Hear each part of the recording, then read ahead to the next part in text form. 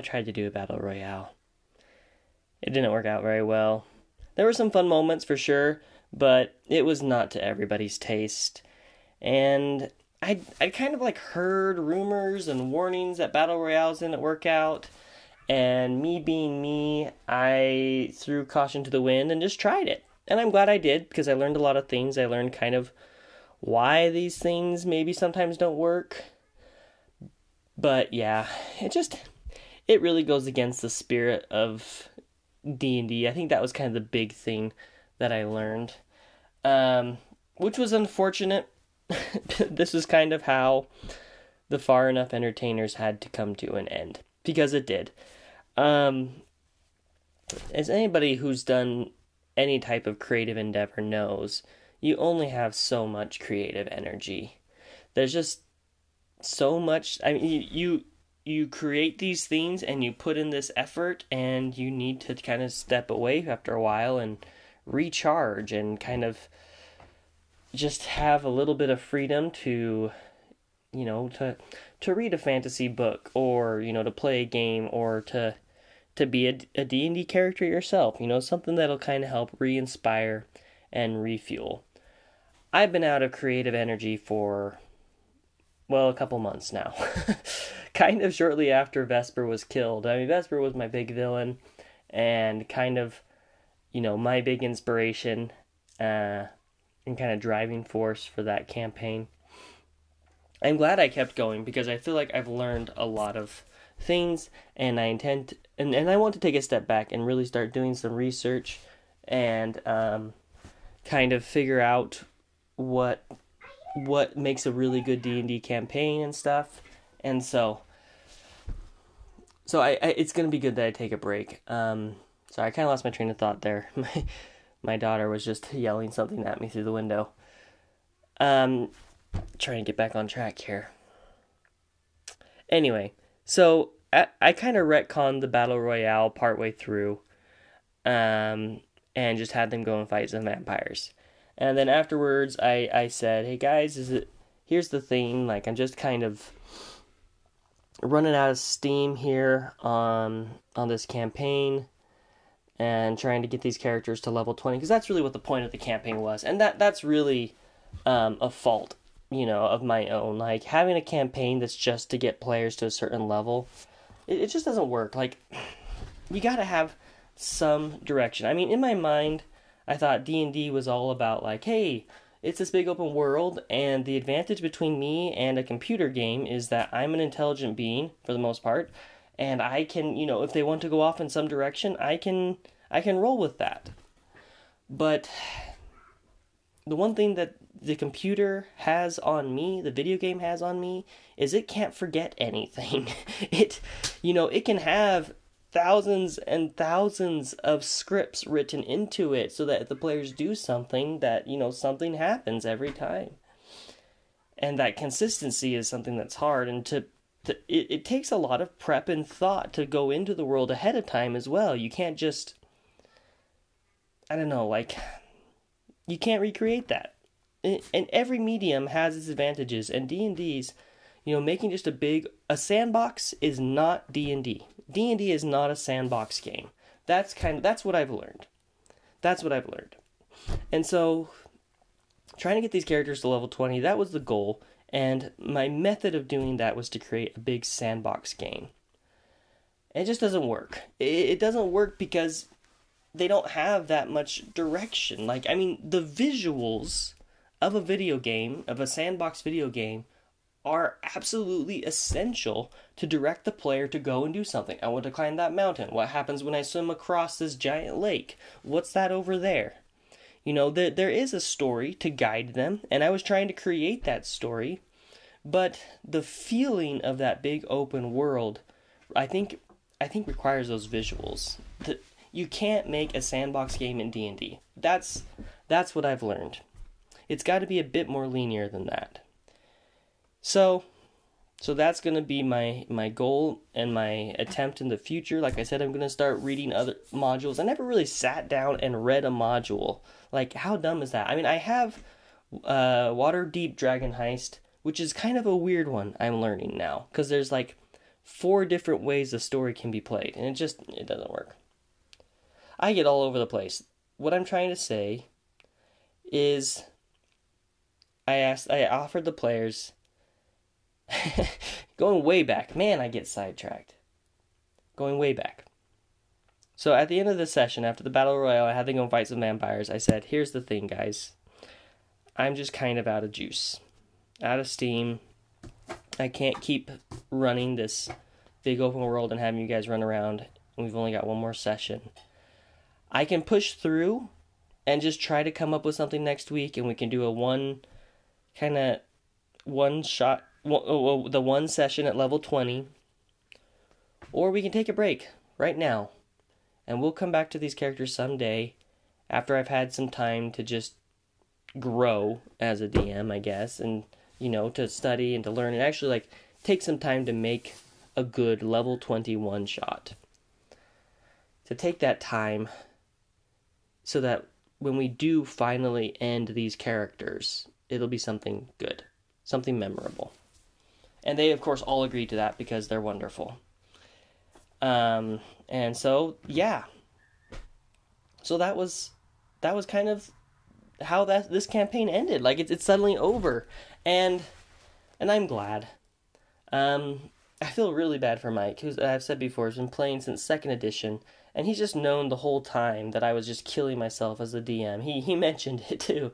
Just trying to make this big sandbox world in D&D. It doesn't work. So, I think that's the lesson that I've learned. So, Feral is going to be picking up, not this Friday, because this Friday we're all taking a break. People have some things that they've got going on. But next week, we'll be picking up with Feral's campaign.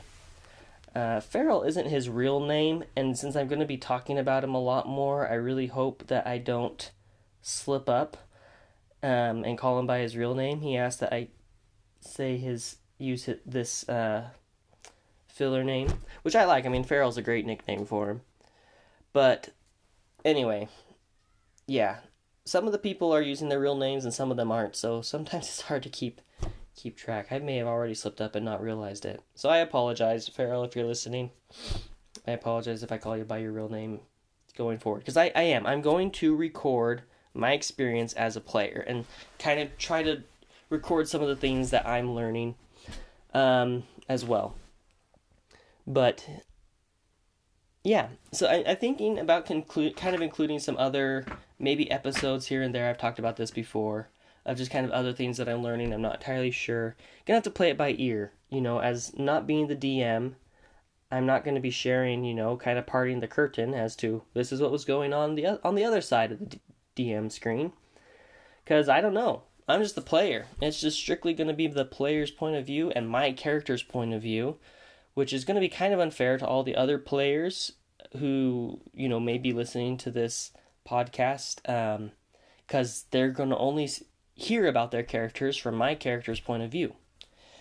So, yeah, it'll be interesting.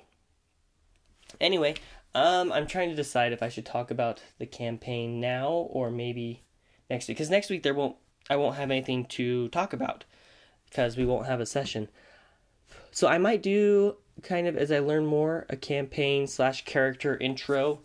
I may just pick something that I've learned in my D&D reading and kind of share that. This podcast is in part, obviously recording the events of the campaign, but also just the things that I learned. So maybe next week I'll just talk about this is what I learned. So yeah, this week's big lesson was D&D is not a sandbox game. It's got to be a little more linear. And you could probably, if you're really skilled, create that illusion, because that's really what all games are. Video games are the same thing. They're all trying to create that illusion of freedom, that you can go and do whatever you want. You see it all the time, but every game has its limitations. Every DM has his limitations or her limitations. It's creating the illusion that those limitations don't exist. So maybe there's a way to do it. I haven't figured it out yet. I bite off more than I can chew. That's how I start every new endeavor. That's just kind of who I am. I jump into the deep end before I realize I haven't quite learned how to swim, let alone doggy paddle. So probably my character's going to be that too. I'll do a minor spoiler. I'm playing a monk and trying to kind of play him as an assassin slash ninja. I don't know if that's going to be really bad or not. Maybe I should. I mean, I've played just a plain old fighter before, and that was fun. Tina, the Minotaur from Abby's campaign. So maybe I have taken it a little slower. I don't know. Maybe this won't be so much jumping in the deep end with a character, but we'll see. It's going to be a different experience. Farrell has made it no secret that he kills characters on a regular basis.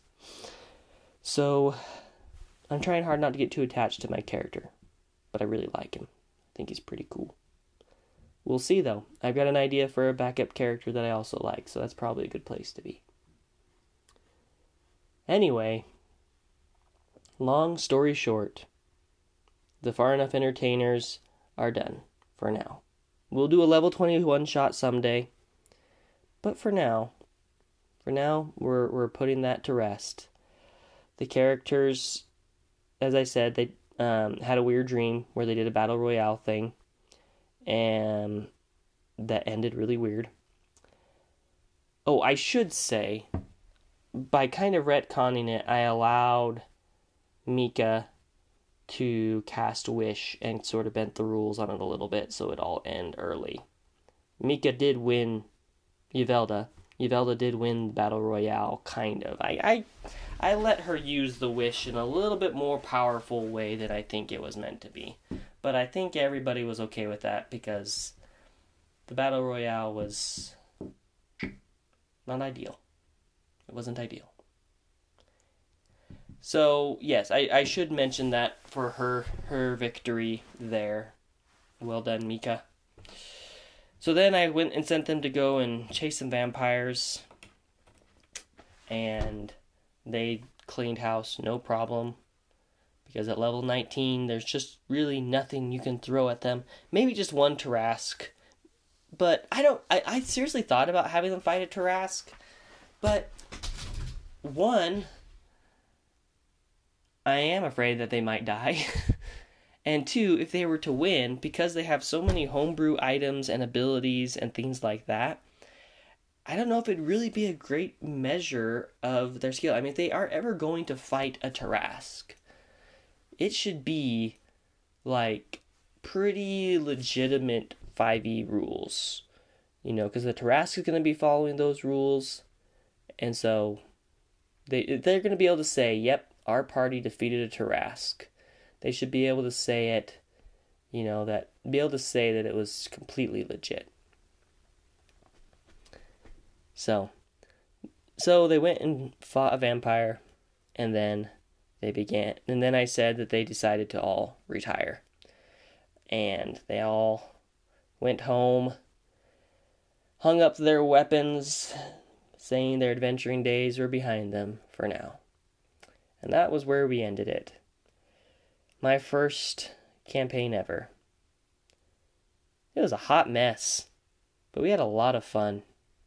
You know, everybody was just great.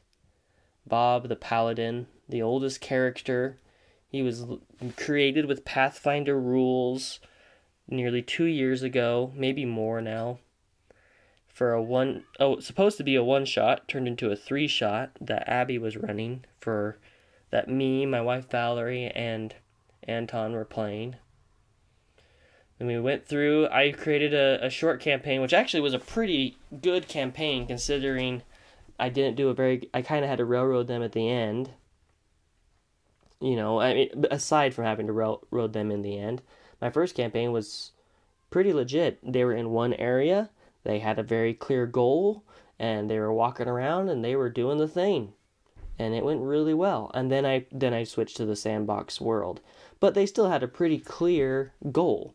You know, they were trying to find these people. And I was giving them little campaigns throughout to go through and find these people. It was pretty good up until Zixia's wish. I can just see Abby's face right now. It's not your fault. It's fine. No, actually that wish was also very legitimate to the 5e rules. Come to think of it. Anyway, so yeah. Right at that moment, the campaign was broken. And if I was a more experienced DM, I would have realized how important it was to get it back on track while making that wish feel significant. I didn't have to let the whole thing just fall apart. But I wanted them to feel like, the world was theirs. That they had this whole world to run around in.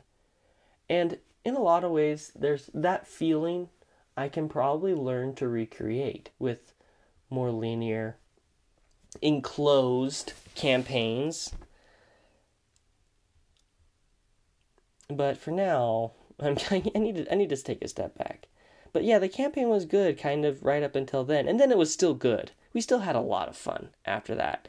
And I did kind of reshape it, but it was a lot less linear after that. And it was, it suffered because of it. But we still had some really good times.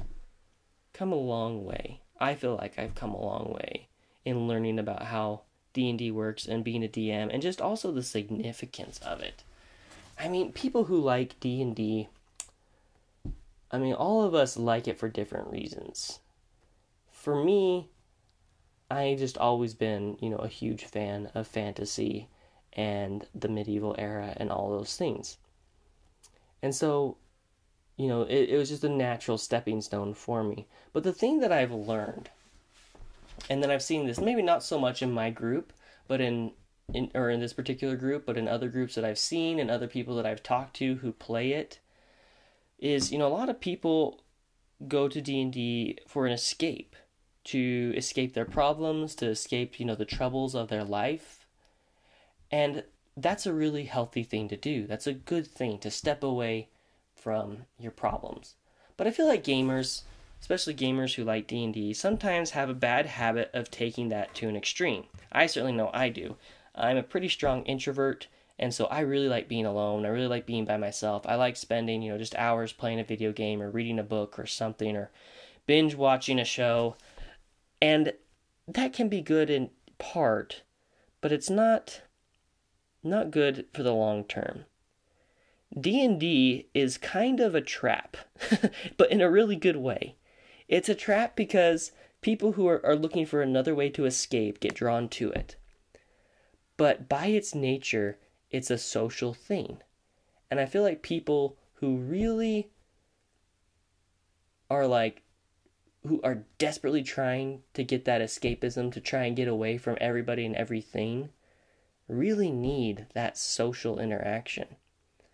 It's just good to spend time with people and to accomplish something together, even if it is in the imagination. And that's something that I just love about it, is, people like me who sometimes struggle making friends or, just being social. Every week I get together with people who are not my family and we do something together. And that's really good for my psyche. It's like, even if they're all a little bit crazy, they're still my greatest friends, and they're a very important part of my mental health. And I know maybe that they're all a little uncomfortable hearing that, and they feel a little bit of responsibility. It's not like that serious. It's just good to spend time with other people. And everybody's got different things, whether it's game nights or sporting events or whatever normal people do. I'm just really grateful for this hobby. Grateful for this activity. I'm getting too mushy here. I'm sorry. I wrap this up. All I'm saying is, I love D&D. Love it a lot. And I really appreciate everybody who's stuck through it all with me. Mushiness aside. Alright. Done with that. I'm going to go. I've got work to do. So thank you so much for listening. I'm not entirely sure what I'm going to do next week, but I'm going to try and do something. Take care, everybody, and I will see you next time for the next campaign.